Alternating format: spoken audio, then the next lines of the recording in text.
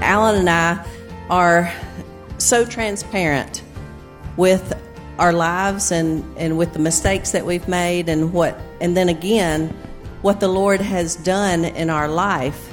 Lisa Robertson on Focus on the Family Minute.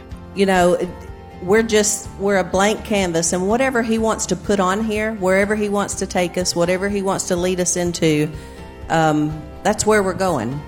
Because we're so grateful for Him bringing us through the tough times and the hard times.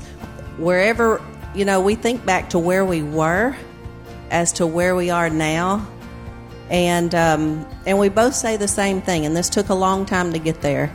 The things that we have went through in our lives and in our marriage, we would go back through them all again.